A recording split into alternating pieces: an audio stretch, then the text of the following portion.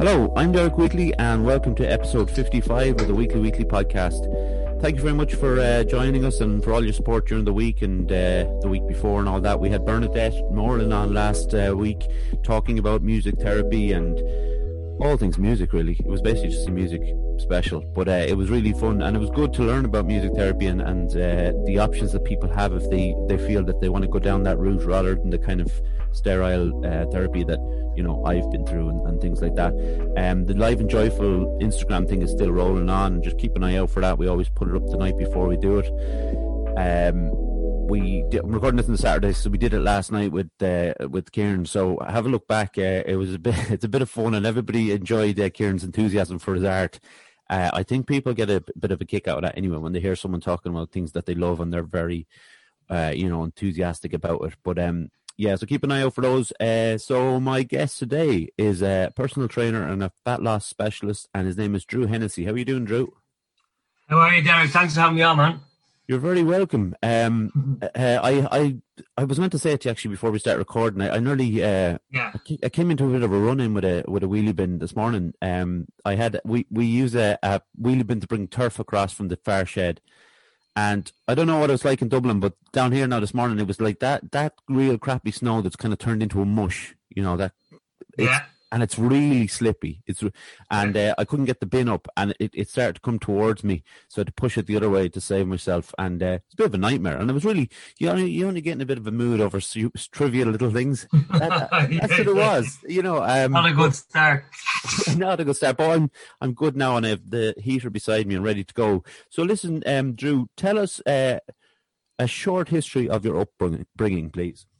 Sure. Okay. So, well, obviously, my name is Drew Hennessy. I am 39 years of age. I'm 40 next month, which is scary. But yeah, so I was brought up in Kilmarnock. I actually lived in Spain for a year. My mum came home, had me. We moved back over to Spain. They were living over there for a few years. So, but we only lasted another year over there. So we came home. So grew up in Kilmarnock, went to school in Kilmarnock, went to secondary school in Malahide. Grew up, and again, I think we're going to cover this. I grew up with a very bad stammer, which I've since controlled. It's never gone, and we'll probably find during this. It depends on how it goes and how I feel. I've got to kind of do something before I did this. I've got to do a lot of, not a lot, some breathing stuff and some visualization stuff to kind of say, because for me doing something like this, or I've got my own podcast or speaking as a living, this would have been near impossible back in the day when I had a bad stammer. So, and it never goes. A stammer can't be cured. It can be controlled. And I have it very much under control a lot of the times. Some of the times it's pretty bad. Depending on my, again, sleep has effect on it, how I feel. And obviously we'll get into a little bit on mental health going forward, but when I'm feeling down and not feeling great, everything goes, confidence goes in myself, but also goes, speaking is, and this might sound crazy, but speaking for someone with a stammer is about confidence. If you have a bad day of talking, then the first thing in your brain is I'm going to stammer, and then you get agitated and fucking pissed off about it. But, so yeah, I grew up with this stammer. The biggest thing about growing up with a stammer is back in the day, I didn't know what it was. I now understand that I was extremely anxious and suffered pretty bad with anxiety. Going to school, thinking or being asked to breathe in school was the worst thing that you could ever ask, because no matter how good your speech was, as soon as you're asked to speak in front of 30 people and you know that the majority of them are going to laugh or fucking snigger when you can't fucking say a single word. So that was horrendous. So now I know it was anxiety because it was a knot in your stomach and you'd nearly kind of sweat. And I just thought it was nerves, but that kind of built up into a long period of time. When I was a kid and a teenager, of being anxious. I wasn't a very kind of quiet kid. I could have been if my sense of humor and if you speak to someone of a pretty funny sense of humor, I kind of to have a laugh all the time. But if I was a quieter kid, it would affect me a hell of a lot more. I know people who are very much a lot quieter than I was, and it really affects you. Like you become like an introvert. I liked spending a lot of time on my own because I knew I wasn't going to get anxious, I wasn't going to get stressed because I didn't have to talk to someone, Yeah. So yeah, growing up with a stammer. As I said, I started exercising, getting into the gym when I was like 16. And back then, that was like 20, Jesus, that was 23 years ago. That's mental. That was 23 years ago. And back then, fitness was not cool when you were 16 years of age. It's the opposite. And I used to work in public gyms, and like if you at 16, 17, 18, if you're not training, you're not cool. 23 years ago, I had to like hide and lie to my friends that I was going to the gym because you would be absolutely, you'd be absolutely fucking ridiculed. You'd be called all sorts because you were taking pride in yourself and you were going to the gym. You'd be called this and called that. So I used to have to like leave the green when we were playing football or hang around the shops during the day because I found going to the gym was a huge I was on my own. I didn't have to talk to people. I was feeling good. I was probably, and again, back then, like you've got so many hormones going on, you don't know what kind of thing. But now thinking back, it was that little bit of an outlet for me because I'd feel good and I didn't have to be in an environment where I'd have to speak or I might find that I stammer. So got into the gym when I was 16 and loved it, like absolutely loved it. And was still playing football, but the gym was like my thing. And then I wasn't amazing in school, to be honest. I just about passed my leaving cert, scraped it.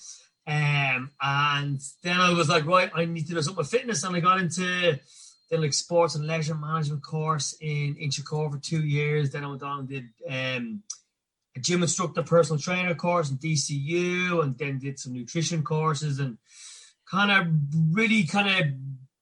went on from there, but it became a passion. It became something that I was really interested in. And then when you start actually working with people, it was like, okay, I like to make people happy and feel good, and kind of the job satisfaction is incredible because, I like to call it, I know you said at the start, and it's absolutely fine that I'm a personal trainer.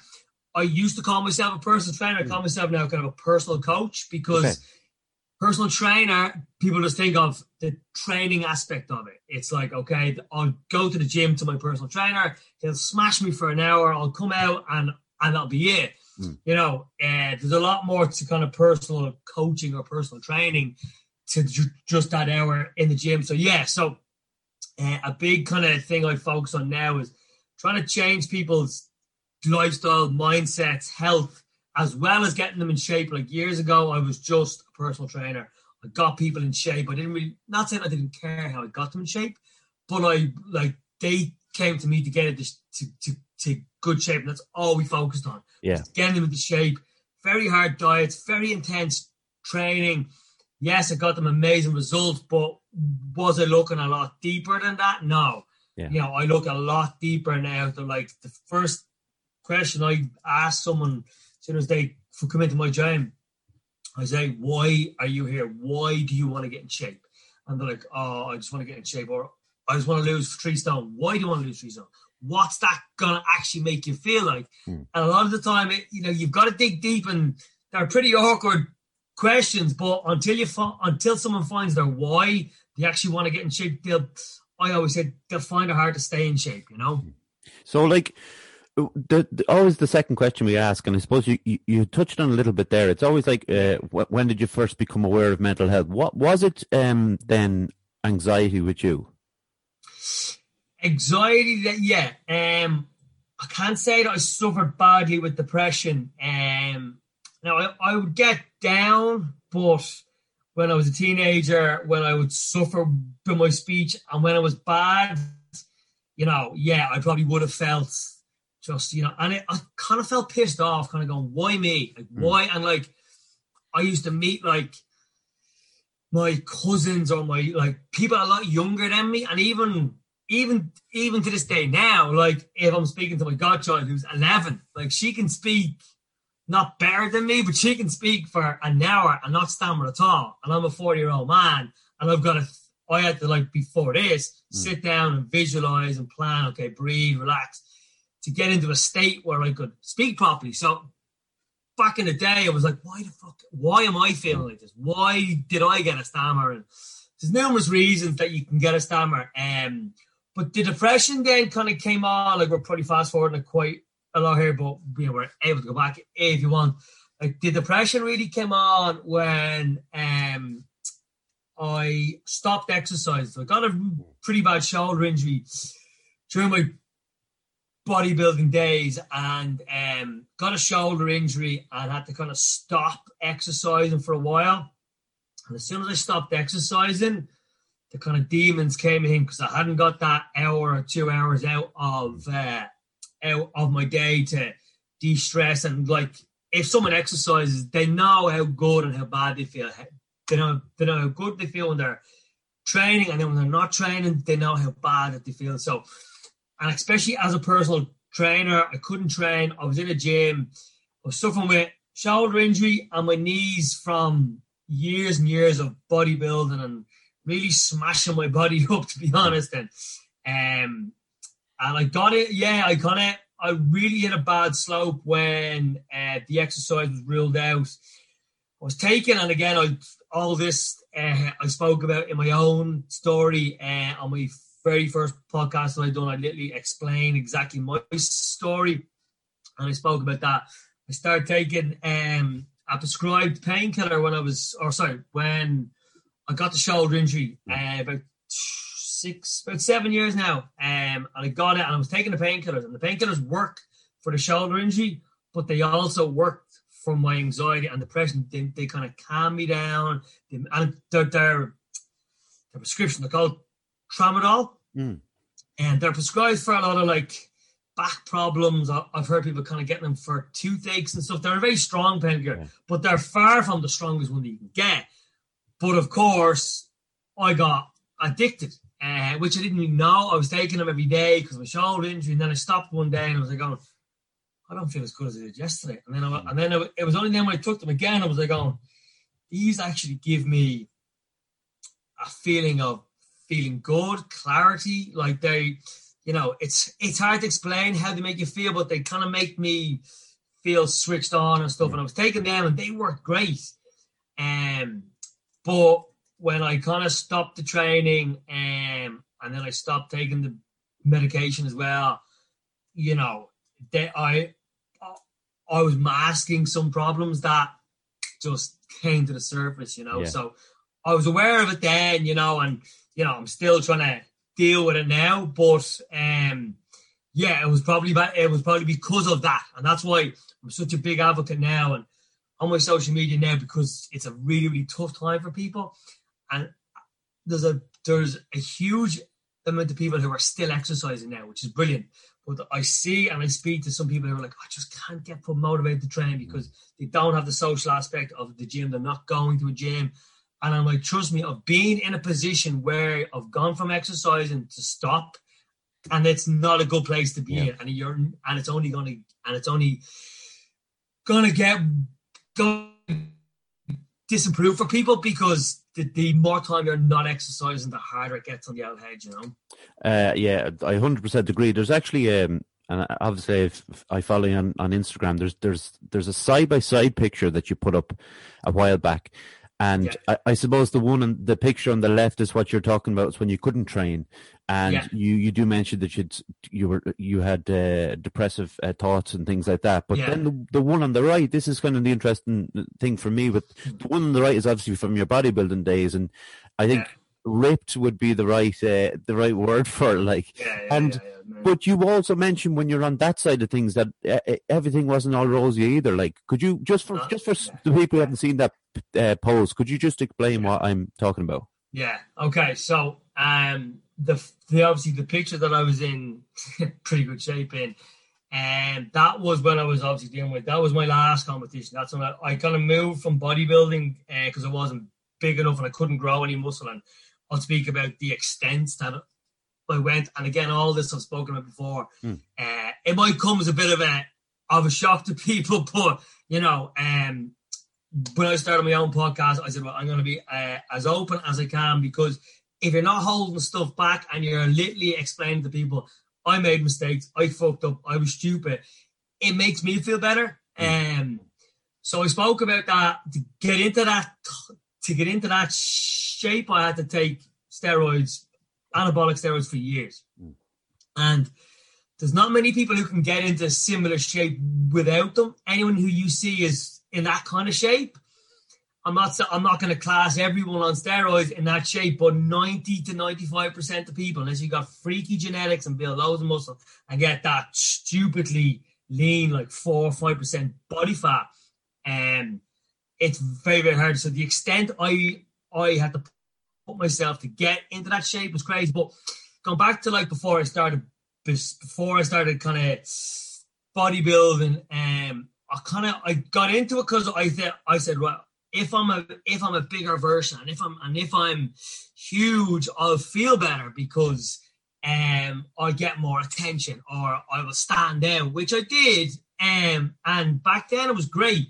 Now I'm the opposite. I like to just blend into the background now. I hate to stand out. So I got into that, and I always thought, okay, right, as soon as I get bigger, I'm going to feel better. And I did it for years and years. And like, some of you might look at some of the bodybuilding photos and go, Jesus, you were huge. I was only like 80 kilos. Like, you know, I wasn't massive. And I tried a lot of steroids and a lot of dangerous stuff to get that big, and I got big, but I thought my physical health would improve. That was physical health improving? Probably not, because the extent I was going. My mental health was nearly kind of getting worse. I'd feel amazing in the gym because you would look at yourself and you feel great. And then I was living on my own for quite a period of time doing it, and you'd come home then and you're eating the same fucking food and feel very isolated. But that was my own choice because I love bodybuilding. Like, I didn't only get into bodybuilding because I wanted to get bigger. I enjoyed the process. I enjoyed the discipline. I liked the results I got. But I thought that by getting into this shape, I feel great. And bodybuilding shows came, and like the depression I'd get after a bodybuilding show would be insane. And like, there was a time when I think I locked myself in my house for about 2 weeks, and I had to call in sick from work for 2 weeks because I had something to focus on for 4 months. I'd normally do a diet for about 16 weeks, 4 months of absolute like regimental diet, training twice a day, etc., etc. And I had my goal on that. And then when that finishes, and anyone who's done bodybuilding or physique competitions will kind of tell you it's the biggest anticlimax, because after that there's like, you're like, what do we do now? Yeah. And you kind of have a break from training a bit. Like, your body is broke up, your mind is, you know, it's crazy. And like I spoke about, I think I did it for a year. One of the times I was bodybuilding, I don't even know how I thought about this, but I was craving chocolate and sweets like absolute mental. And I thought about, okay, right, what if I chew the chocolate and spit it out? I'm not consuming any calories, but I'm going to get the chocolate fix. And I was doing that nearly every day, buying 4 bars of chocolate and chewing them and spitting them in the bin. Looking back now, it's like, that is just bananas, you know what I mean? And it's not right. It's not right to be doing stuff like that. I don't want to mock bodybuilding and stuff. I'm completely out of it now. And I know still friends of mine are still in it, which is fine. Me personally, it didn't do a whole lot for me. It got me in shape. It taught me a lot of discipline, which is good.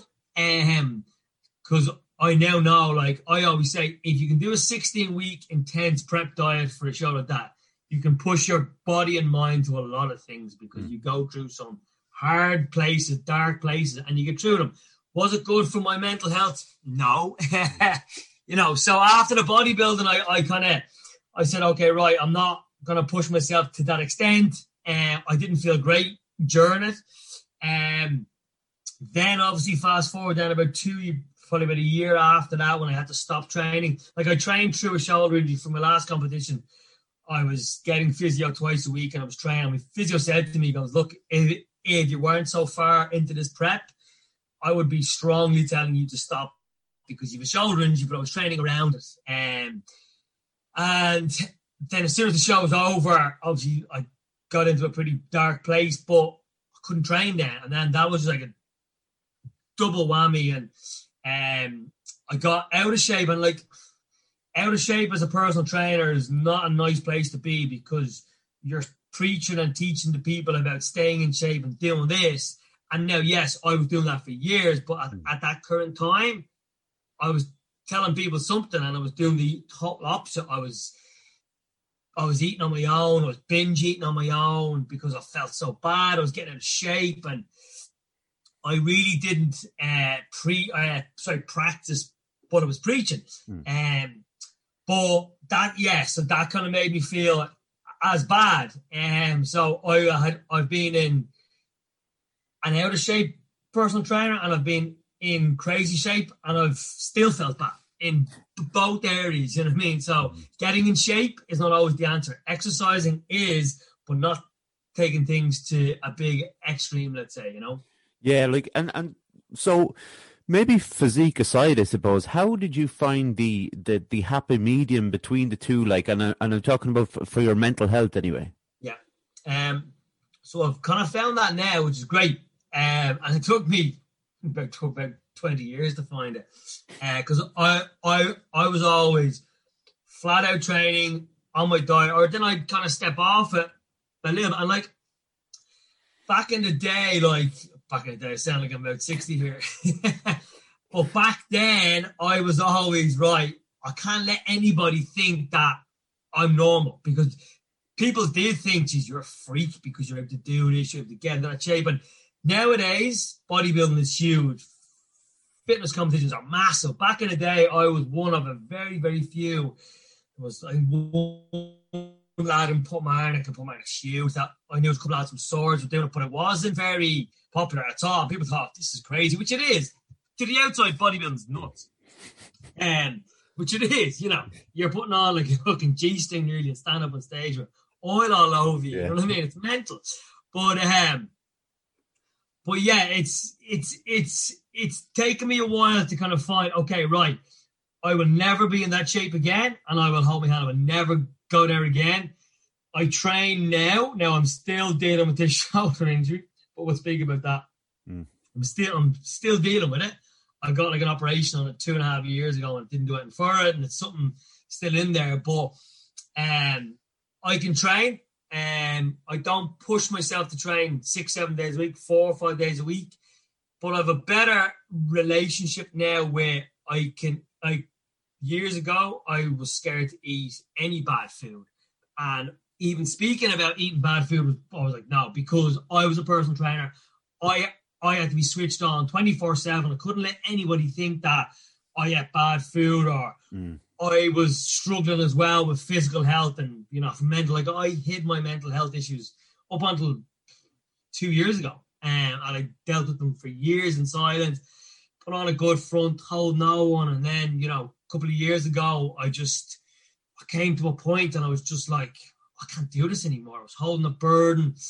It was just such, I tried so many times to speak to people and speak out. And I still don't even know, like, people ask me, how did you just decide to tell people that you were struggling with depression and anxiety for years? And I don't know, a few different things were happening in my life at the time, and I was just like, I think I need just to speak about this. And I spoke to my girlfriend about it, but then I spoke on Facebook. I just made a 7-minute video on Facebook one day in my Jeep, and I just spoke about it. I just said, look, I've been suffering with this. And it was it was easier to do that than speak to people, because I was speaking to a camera. I wasn't face to face with someone. And told the whole fucking world, and there was thousands and thousands of views on it. But the reaction I got was, and I didn't do the video just to be told, oh, fair play to you. I just did it to get it off my chest. Never thought the reaction, like messages upon messages of especially from a lot of lads saying, Jesus, fair play to you. If you're able to come out and say that you've struggled with depression for years and anxiety, I can, or and again, part of my job is to try to help people, and I think that I helped a lot of people by coming out and speaking about it. But the relief and the stress that it took from me was insane. Yeah. Spoke to my girlfriend properly about it. She didn't know, and like I've always been pretty good at hiding things. If you've got a stammer, you try to hide it from people. So you try not kind of allow people in, and with depression, I was very good at hiding it. I put on such a good front, and I've spoken to plenty of people now with it, and they're like, we come across as so kind of overly happy because you're trying to put on a front and not let people in to think, because the worst thing about having anxiety and depression is anybody knowing about it. And then but as soon as you let people know about it, it's the best thing because there's nothing wrong with it. You know what I mean? It's nothing wrong, and it's only becoming now, it's becoming acceptable and, to speak about it and to be like, I know the saying has been used, but it is okay not to be okay. Everyone suffers with something, and, our brains are a tricky organ, and they can go for you or they can go against you. And, there's nothing wrong with them going against you. Yeah. I 100% agree. And it's to think about, you did the video, I did it through a series of blogs on Facebook. I put up blogs and stuff, and I had a similar reaction where people would come over and say, fair play to you. And again, it was that idea of, I wasn't doing it for that reason, but it was always nice to get that back, obviously, but it's doing it for different reasons. But so if we're talking about your business, Lifestyle Health and Fitness, when did you open that? We opened up, not on an ideal time. We opened up January last year. So we opened up January 2020. I was in a gym. My cousin Brian owned a gym in Airside and Swords. We moved out of that. Something came up there that we had to go. The owners were scanning the building. So himself and myself decided, because he was the owner of that. I was only renting the gym from him to do my own thing. Like, we're two separate businesses. Then we combined in November 2020 or November 2019, and found a place in Concealy, Malahide area, and decided to open up between the two of us and call it Lifestyle Health and Fitness. It kind of covers everywhere. Again, it's like you see some gyms call like transformation this or that. We wanted to attract people that literally are more in interested in changing their lifestyle, and we covered everything. Not just, you don't just come to our gym to get trained. You come to your gym to, like, our slogan is transform your body, mind, and life, instead of just transform your body, because transforming your body is not always the answer, and I know that. So yeah, we opened up in 2020. We were open for 10 or 11 weeks. We had to close down, obviously, due to COVID. March, moved all of our business online to Zoom training and Facebook classes, and that went really well. That was from kind of middle of March till June, end of June, I think. Then July we got outdoor training. Then we got indoor in August, and had a good run out again till October, and then we were closed again for another 6 weeks, and then we got 3 weeks in December.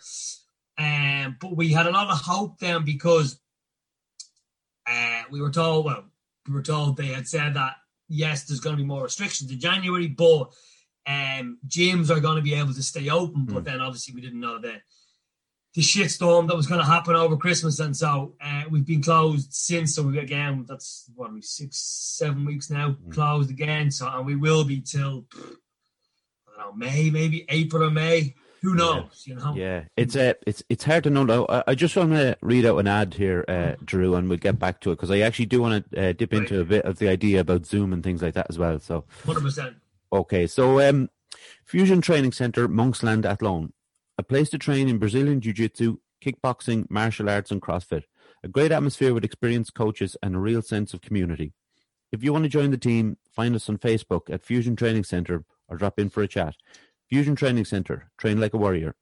Obviously, as Drew was just saying, Same goes for Fusion. The gyms are obviously closed at the moment, but once we're back, I think, like, what would you say? Because I've been reading that ad out obviously since I started the podcast, but especially since the the COVID era, and people that have the idea that, right, once this is over, because January is always that month, isn't it, where everybody's kind of like, right, I'm going to start doing something, like, and what would you say to someone, like, because for me, and I've told this story on this podcast a number of times, but it's always worth going back to, because I think people are in similar situations, and you talked about your own anxieties actually, but when I was started in Fusion, I was very anxious about joining the gym. I didn't know anybody in there. You know yourself, you think you're going in and everybody's going to be looking at you. It's not the case, but it's just in your head, regardless. Like, so if people have the idea of going into your place, what piece of advice would you give to them? People coming in, like, the atmosphere because ours might be a little bit different than some of ours is a private gym, so it's not a public gym. So if you're coming in to train in a small group or one-to-one. We have to stop classes now. Not saying we're not going to run classes again, but we have a 2-story gym, but the boat rooms are not huge. Like, we have a lot of machines instead of just floor space. And our classes, we had to put our classes because of social distance. We could only get 7 or 8 people happily and safely in a class. So we had to pull classes. So our gym, someone is coming to be a part of a small group, personal training, or they're coming on a one-to-one basis. So, but going into any public gym, like, I, as a personal trainer, I've gone into certain gyms, like some of the bigger gyms, I've trained in them, and I feel, and that I've been training for years, but you go into some gyms and, you see big, huge lads, or you see groups, and it can be very, very daunting. And, I, like, if someone is, and that's why I like our training model for people, is because they're not training on their own. I think, like most people, unless you have a couple of years experience in a gym, needs some sort of, and this is far from a plug to be going to a trainer, but everyone needs to learn about exercise properly. Exercising can be dangerous, and I've seen it. I've hurt myself. I've seen people get injured. None of our clients, thank God, over the years, I've never had one client injure themselves badly. Thank God. But I see in some of the bigger gyms, people going in and just like exercising on their own and doing their own thing because that's it. But our kind of business model will be, come and get coached, come and learn about exercising, come and learn about nutrition, come and learn about dietary lifestyle, etc., etc. And you will learn this forever. And then if you do want to go to some other bigger gym, you've got the confidence, because most people don't have the confidence to go into the big gym and go, all of the machines look hard to use, and am I going to look stupid because I can't use that gym? So a lot of people go on the machines that they know, the treadmill, cross trainer, they might stand there and do a couple of bicep curls because they can't really get them wrong. Yeah. Like I myself, I remember being in a huge gym before, and there was some of the machines I didn't even use, and I was looking at them going, I'm not going near that. Now, I would have loved to have gone near it, but I was like, I don't know how to use that gym. Or sorry, I don't know how to use that piece of kit. So I know how people can feel. So, if someone is feeling, anxious about going to a gym, would I recommend going to one of the bigger gyms? Probably not. Go to a smaller gym, hire a coach, go to a class environment, that you're going to be taught and you're going to feel a little bit more comfortable in, Yeah. Oh, it's a great piece of advice, and it's one of those ones where I just rang Martin, my coach, and I didn't know him at the time. I explained everything to do with my mental health, and this is why, and he was, this is why I'm struggling to come in, but he was really cool about it. But yeah, there is ways to do it, and it's tough for some people to do it. And, if you can just push through, I think if you can get there, I think it's helped me an awful lot. And, I can't speak highly enough of just doing it and working out, and whatever way it is, like there's many ways to do it. But I put up something there, like people exercise, okay, for the social aspect, but people exercise to obviously feel good. And like, not many people love going to the gym. Okay, there's some people that do, but the majority of people, especially a lot of our clients, aren't like skipping into the gym. They love skipping out of the gym because they love that feeling. And that feeling becomes addictive, and then they need that feeling, which is great. But this is a time that I speak on my social media about it too. This can be a time for people to start exercising and not have that feeling of going to a big gym, not have that feeling that they're not able to keep up with everyone else. They're doing it in their own sitting room. They're doing it in their back garden, on Zoom, on Facebook Live, whatever it may be. So now's a chance where people can get fit, be accountable to someone to show up for a training, get the coaching about nutrition and lifestyle, and being able to train in their own home. And then come 6, 8, 12 weeks down the line, when the gyms do open back up, you're a lot more confident, you're a lot fitter and stronger to be able to go into a gym environment and feel better. Yeah, so it's not like you're not starting from zero just then and there. Like, you're starting at home. Yeah, so this is the thing that I want to talk about, because I know a lot of people will have, a lot of people who've listened to this podcast will have tried the Zoom classes. I've done them as well. But how is it for a coach doing the Zoom classes? How different and how difficult is it? How different? It's different. A lot of the time it's different for our kind of training, because as I said to you there, we have a lot of machine weights. So now we've got machine weights, we've got free weights, but we've got a lot of machines which we find very effective. They're very, very safe. They're easier to use than free weights. Not saying that we don't use free weights. We've got loads of them, but for especially people that we're looking to attract, who might not have been exercising before, or who might not have loads of experience in training, machines are great. So as a coach, a lot of the time I just stand there. I just stand and I observe and I make sure that they're doing it right, and I coach and I teach. But now, and I decide, now again, I see some coaches doing their Zoom calls and they're just either sitting at a desk or they're standing there. I do the exercises with them. Now, it has me in bits because I'm doing 5 sessions a week, 5 Zoom sessions a week. I do 2 on a Tuesday and 2 on a Thursday. And there's a lot of squats and there's a lot of lunges and stuff. And by the end of the week, my knees are in bits. But I really enjoy it.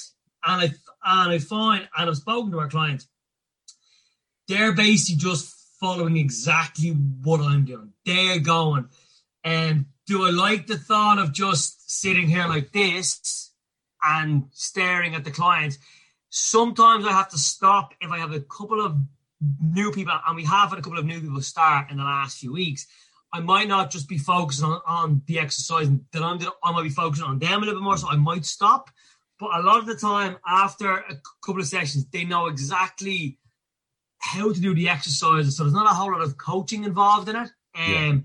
So I think it brings a lot more energy to the Zoom class that I'm doing it. So I like them. I really do.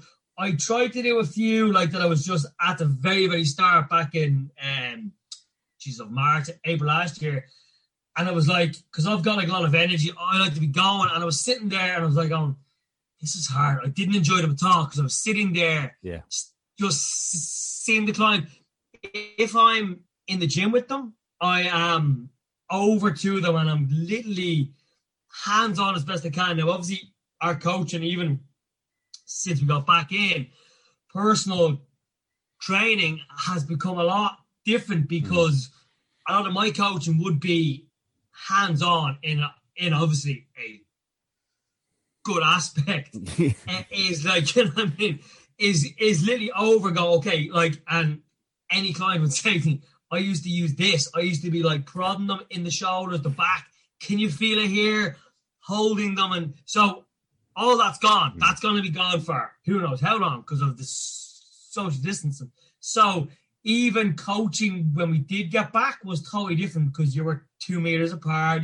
And that's why, like, I didn't take on a lot of new clients even when we did get back open because they weren't going to get the full coaching experience because I would be able to explain to them, but I couldn't actually be right beside them.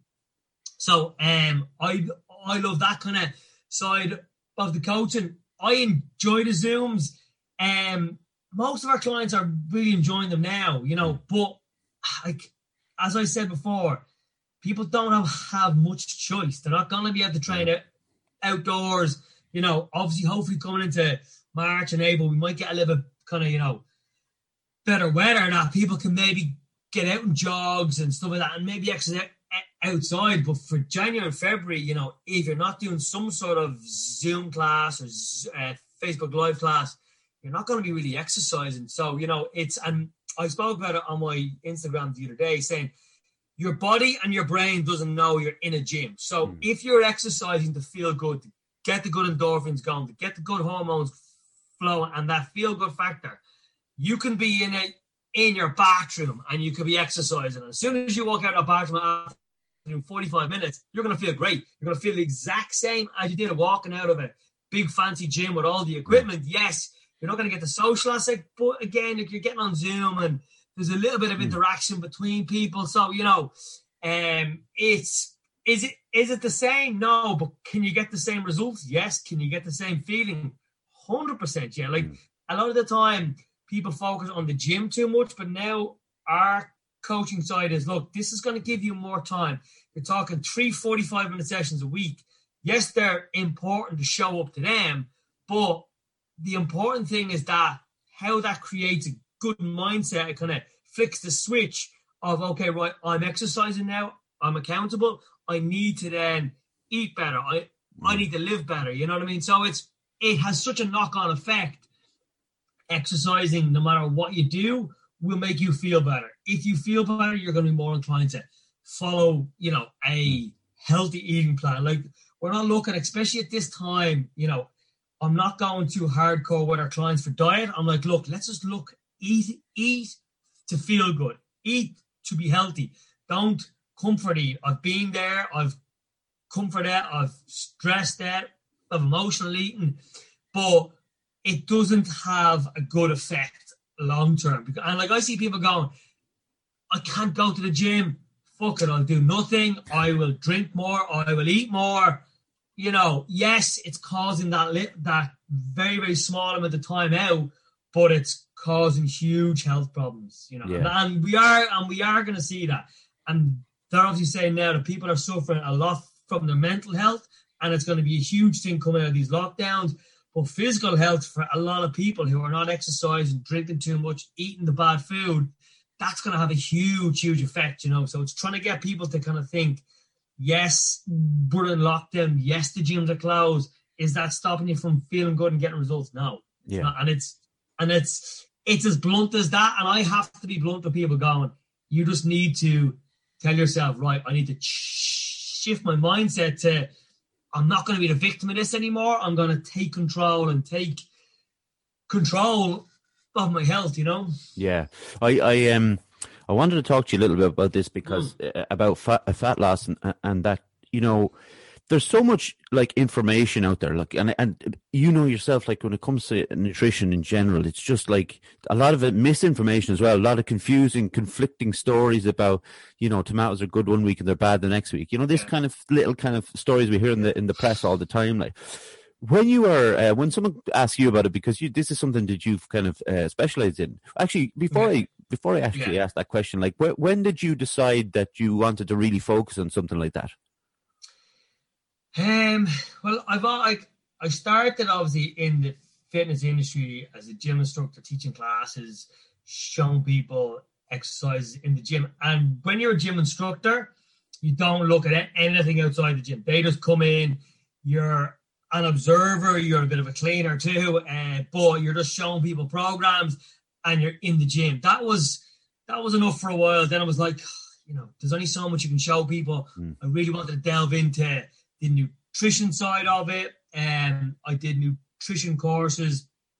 And then when I started I did the gym instructor course. Then I went on and did the personal trainer course after about like a year and a half, 2 years of being an instructor. So I kind of got my experience, got my knowledge of it, and then I went on and did it. And from that then, like, I was I'm not saying I was the first, but I was one of the very, very first to start these kind of 6-week transformations. I got a friend of mine and I said, look, I'll give you 3 personal training sessions a week for free if you give me your utmost commitment for 6 weeks, and let's get you unbelievable results. And I knew by him, he was like, he really, really had the desire to change. So he was ideal. He did, if I told him to go and eat fucking dog shit, he would have had dog shit from me, because he knew I was telling him what to do. He was going to get results, and he got amazing results. Yeah. Put a 6-week transformation pictures up, and I had a waiting list after about a month or so for people to come in, because they were like, 6 weeks. Now, it was hardcore. The diet was hard. The training was hard. But the results were amazing. And to see people's basically confidence change, life changing. Like I say now, that if someone comes to me, we're looking at least 90 days to change someone's life. And it's not just get them in shape. I will help someone change their life forever, because when someone's in better shape and healthier, they're going to have a better life for 100%. Yeah. But the fat loss aspect, it was just, I knew how to get people results. And like, fat loss is not complicated. You know, people complicate it. Is there a science to it? Yes, there is, when you get to a certain level. So for the Joe public, and like you'll see it now on these programs, Operation Transformation, there's not a whole lot of getting someone to lose a stone or two, because it's just like, okay, right, stop eating crap, eat this, and exercise. Your body is going to lose weight. For 95% of the people, calorie deficit, which is basically burning more than you're eating, is going to help you drop weight. But anybody can do that. Are they going to be healthy during that time? No. Anyone goes into any kind of diet phase, they're going to be cutting out a lot of nutrients. So you can drop weight but not be healthy and feel like crap. So there's a fine line between that. So I look at, okay, yes, we need to lose weight. Are we going to sacrifice feeling good, having energy, and being healthy for that? Hell no. Did I do that in the past, years and years ago? Probably. No, I didn't say I'm not saying I tortured people, but I certainly, the only goal was to get them in shape. They used to, like, towards the end of the 6 weeks, they used to drag themselves into the gym, and they were really tired and cranky and tired, but they had this goal in 6 weeks. But now I have a much broader thought process. Okay, let's get you in shape, but I would prefer you to be healthy, energetic, feel great, instead of just dropping down to like a certain number. But yeah, I can go off on kind of tangents here, but the fat loss thing is, it's not complicated. Is it hard? Yes. But there's so much information. There's so many different ways. So you'll hear people going into ketosis, paleo, if it fits your macros. There's so many different ways to get into shape. The best way is the way that you're able to staying healthy and staying consistent, and it being long term. Someone can go into ketosis to do like a keto diet, which is 0 carbohydrates. And will they lose more body fat than someone who's eating carbohydrates? Yeah. Will they be able to stick to it long term? Probably not. Like, who the hell never wants to eat rice, potatoes, burgers, ice cream anymore? You know what I mean? If you do, go ahead and do that. But for the majority of people, they don't. And, so there's different ways. There's different people who come in with different circumstances, different health issues. But in a general, people trying to lose body fat and weight, don't make it complicated. You need to find out the calories you're consuming, the calories you're burning, making sure they're good, healthy calories, 80% of them, and make it enjoyable. And then it's consistency. And I did a video the other day on my Facebook. I put something up on Instagram last week saying, what's the hardest thing about nutrition for you? And 87% on Instagram and 100% on Facebook said staying consistent. So yeah, the two options were staying consistent and knowing about food. So I did a video on 5 things why people are not staying consistent. And the first one was, and I think we spoke about this at the start, is people don't have a strong enough on why. So why do you want to get in shape? Why do you want to get into a size 8? Or why do you want to have big arms? Why do you have a bigger bum? And until you have that big why, you won't stay consistent because it's not big enough. So it could be for overall health. They're also relying on, I'm going to be motivated. So everyone was motivated in January. Is that starting to go now? Yeah. So unless you're building good eating habits, lifestyle habits, exercise habits, you will run out of motivation in a couple of weeks. Nobody is always motivated. But as soon as you lose the motivation, if you've built good habits in there, well, then they will stick to you and then you'll stay consistent. But so many people jump on a fat loss program and they do it way too quickly, way too hardcore, let's say, and they do it for a period of time and it's too hard, and then they stop and then they go back to where they were instead of like learn. And a lot of the time this comes from doing it on their own. So not getting a kind of a coach or someone to teach them, right, this is what you need to do. Like, I don't want clients. I've had some clients for years and years, which is great.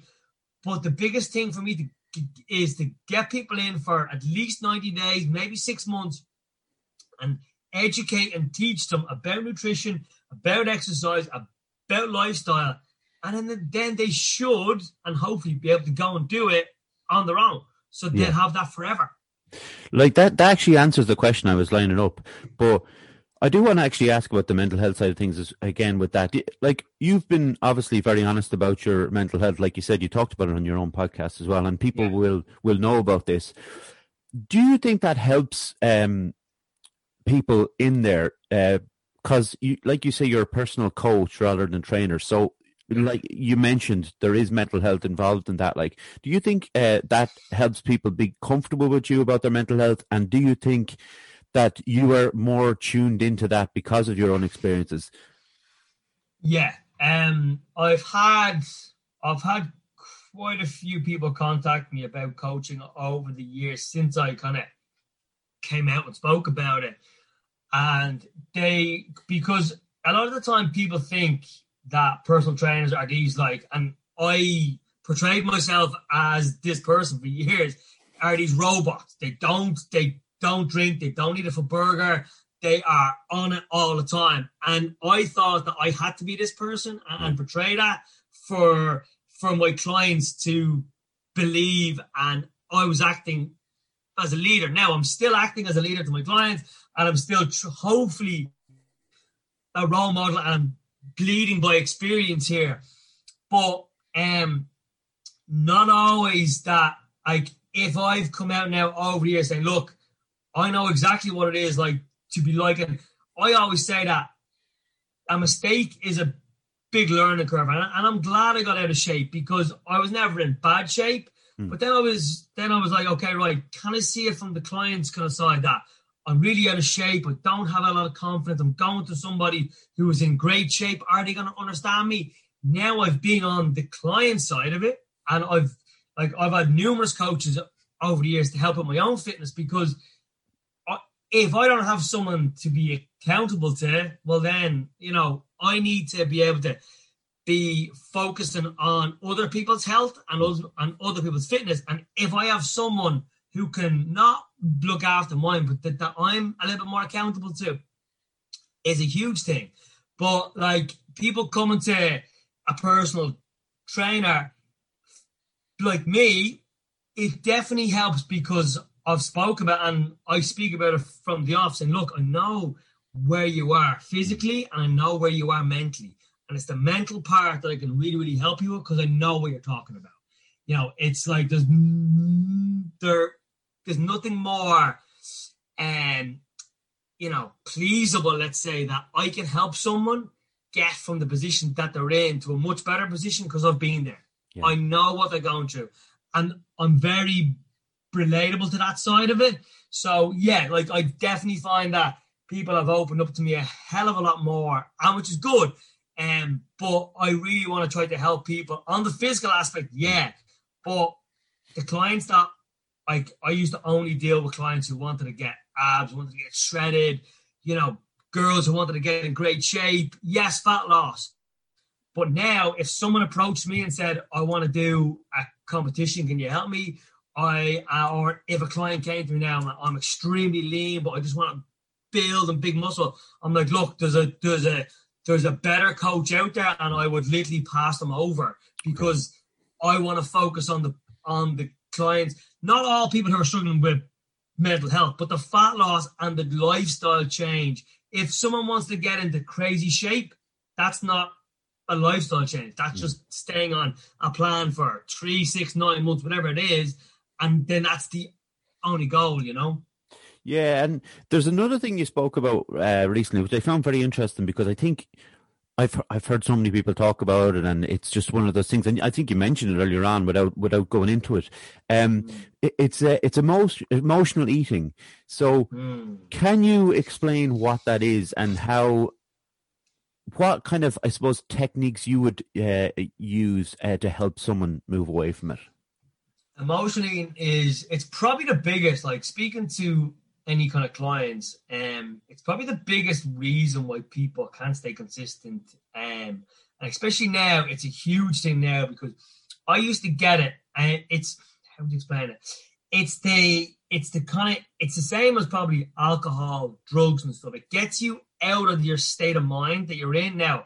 It's not, you don't have the longer term effect of alcohol and taking drugs, but for the couple of minutes that you are eating food. So I used to not go to McDonald's. I used to go to and get sandwiches and crisps and bars and stuff, healthy-ish, but I would eat loads, and it would just get me out of feeling down, because everyone gets that feel-good factor from eating food, and it would take me out of that headspace that I might have been now. I wasn't doing it all the time, but I did. I would turn to food. At the weekends, I might have turned to other things, but during the week, I would turn to food, and it would make me feel good. But then after, it would make me feel bad because I would feel, why did I eat that? Yeah. But at that time, it is extremely hard. If your brain is used to having this feeling, and then on the other side, knowing you can get out of this feeling and into this one by eating food, no matter how much you want it, your brain is very, very strong to drive you to that. So, how I tell clients now to deal with it is that, look, until you deal with your emotions and your stresses, you are not going to stop emotional eating, because your emotions are much stronger than your drive to eat well. You will just crack every single time. So again, a part of the video I did on the 5 reasons why you're not staying consistent was that you haven't dealt with the emotions and with the stresses, or the reason why you are eating on your own. You're going to the fridge at night time and just eating mindlessly, kind of eating food. So until someone deals with, I dealt with the emotions, I still eat when I'm extremely stressed, but I don't do it a fraction of the amount of time that I used to do it, because I now have dealt with the stresses, the emotions. Am I perfect? Absolutely far from it. But I now know, okay, right, if I'm stressed, I do some breathing techniques. If I'm feeling down, I do the same. I do breathing techniques, which aren't always the answer, but I used to just reach for food to get me out of that kind of mindset. But how I say to clients now, look, and I'm not saying everyone has to go and speak to a therapist, but if you have all these emotions going on and you're extremely stressed, you need to deal with them before you can deal with the food. The food is not the issue. The food isn't forcing you to eat it, or it's not telling you to eat it. Yes, we all enjoy junk food, some more than others. But it's not the food. It's the reason why your brain says to you, go and eat that food. You need to eat that food now. And until you sort that out, you will never, ever stay consistent with a diet. There's, needless to say, there's quite a bit of psychology that goes with all this. And like, is this something that, is psychology something that you're interested in general, Drew? Yeah, I'm getting more and more into it. I've started to read like a lot more mindset books. So I'm reading the book called Mindset by Carol Dweck. I'm reading Atomic Habits. I'm reading into like that book, Atomic Habits. If any of your listeners are kind of in a position where they're just always, they're finding it hard to stay consistent. Atomic Habits, to try to create new good habits, is amazing. So I'm really trying to delve into that aspect of it, because it's not only now, right, go and exercise and stop eating crap and eat better. It's just, and especially now, people's lives have flipped upside down, and I'm taking a lot of the spare time I have to try to learn about the psychology. Would I like to get into the actual psychology end of it? I'd like to get into food psychology a little bit more, maybe. The other areas, probably not, because I've suffered myself with it. And I don't think, now I can speak to people, and I've spoken to a couple of people who have suffered, who have reached out to me, and I'm, look, all I can tell you is this is how I used to feel. This is what I've done. I spoke to people about it. I visited a therapist twice a week, up to once a week for 6 to 9 months. And it definitely helped. Speaking about it definitely helps. But yeah, the psychology end is, I don't want to say mental, because it is, but it is, there is so much to it. It's why, like the big thing about now is like, why do people do certain things? Why do people don't do certain things that they know they should be doing? It's just blocking their brain and stuff. So yeah, I'm really kind of interested in it. So I'm going to self-teach myself over the next few months by reading books and listening to certain podcasts. Is it an area down the line? I like to talk to people about issues and why they're not doing it. I love the physical training part of it with people. But as I get older now, I'm kind of realizing that the exercise is only a very, very small part of the puzzle. And it can only help in what you're doing anyway, you know. Tell us, though, a bit about your podcast. When did you start your podcast, Drew? I started my podcast in lockdown. So, like, a few good things have come out of lockdown. And, like, I try to speak about the positives and the good things that have come out of this last 10 months or whatever we're in, because there is a lot of positives. Yes, there's a huge amount of negatives, but why would you want to talk about the negative things? I don't understand it.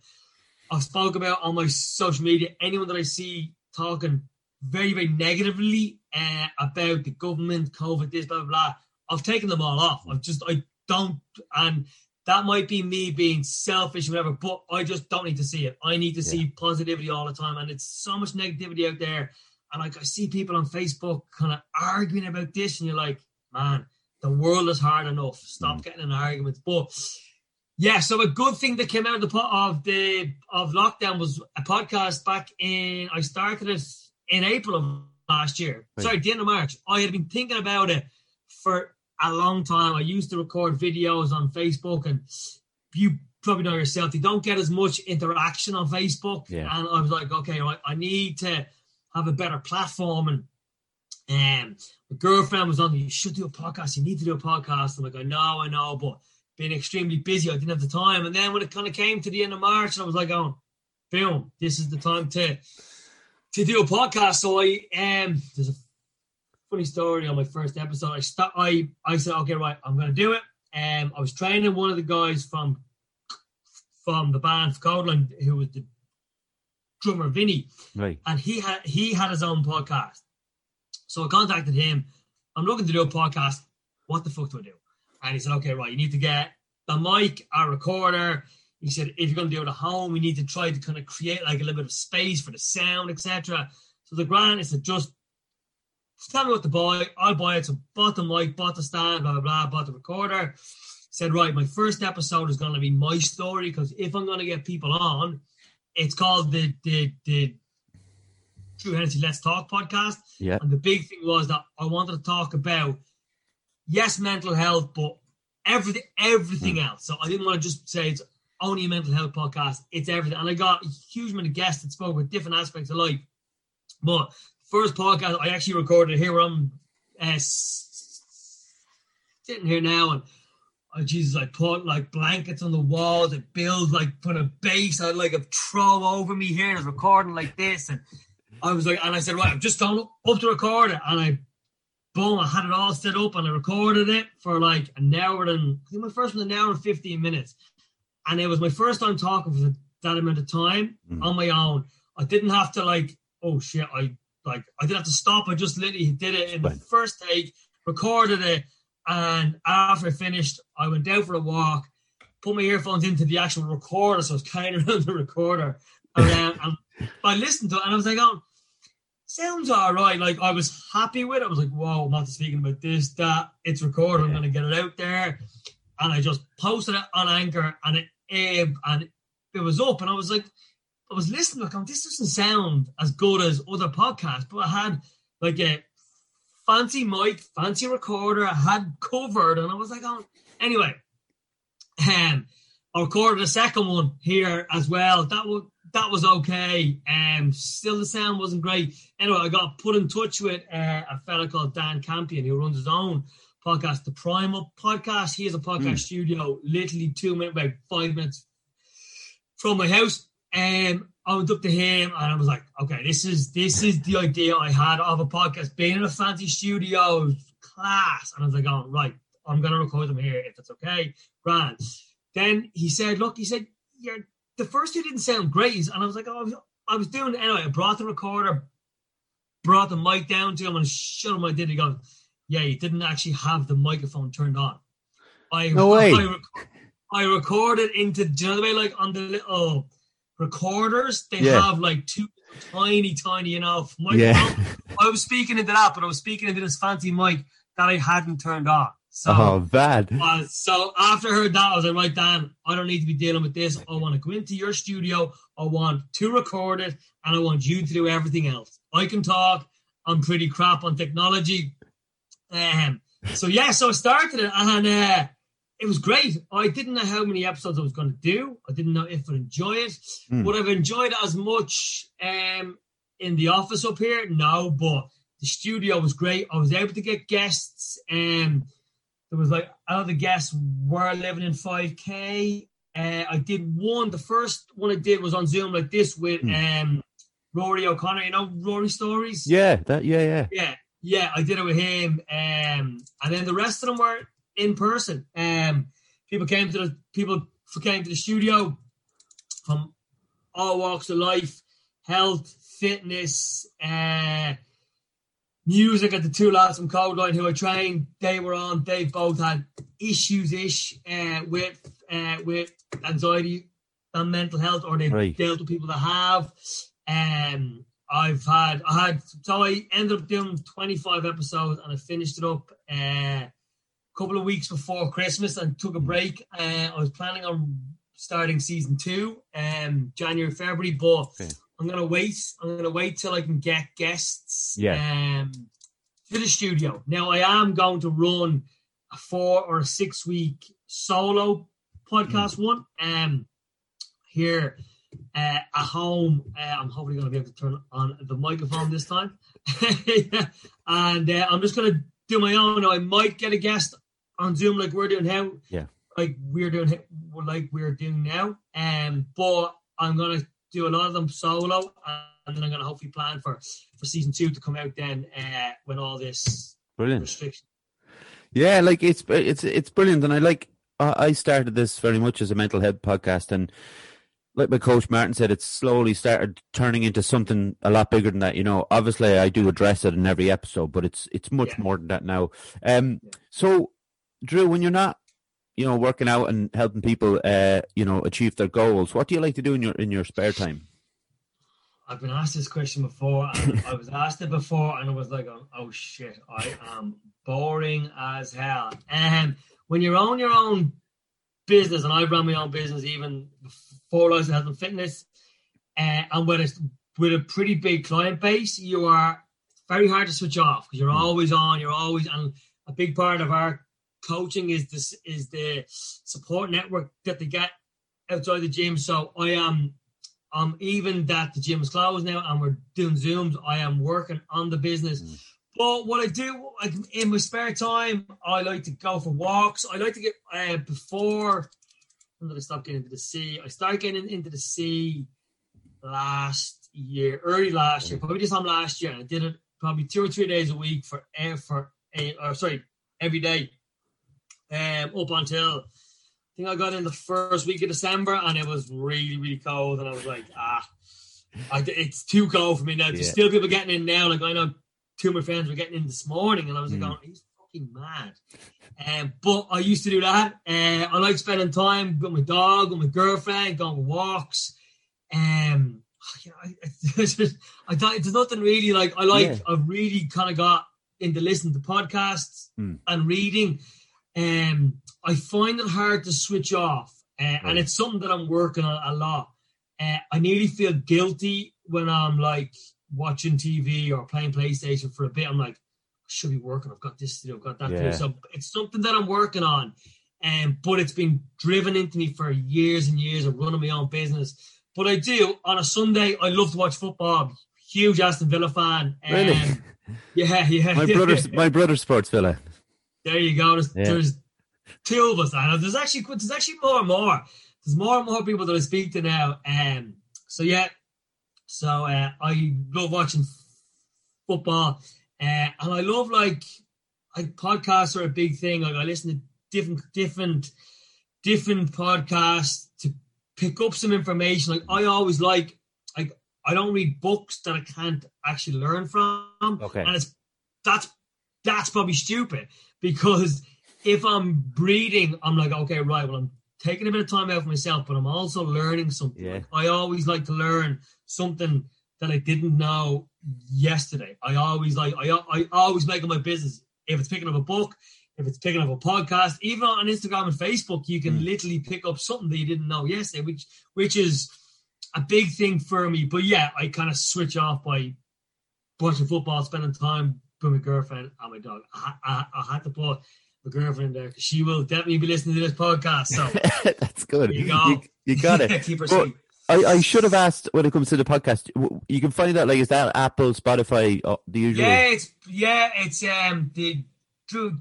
the Drew Hennessy Let's Talk podcast. You get it on all podcast platforms. I upload it to Anchor, and then that uploads to everything. But Spotify and Apple Podcasts are probably are the 2 favorite. I haven't gone on to YouTube yet. I haven't kind of gone to the video side of it yet. Do you do the video ones?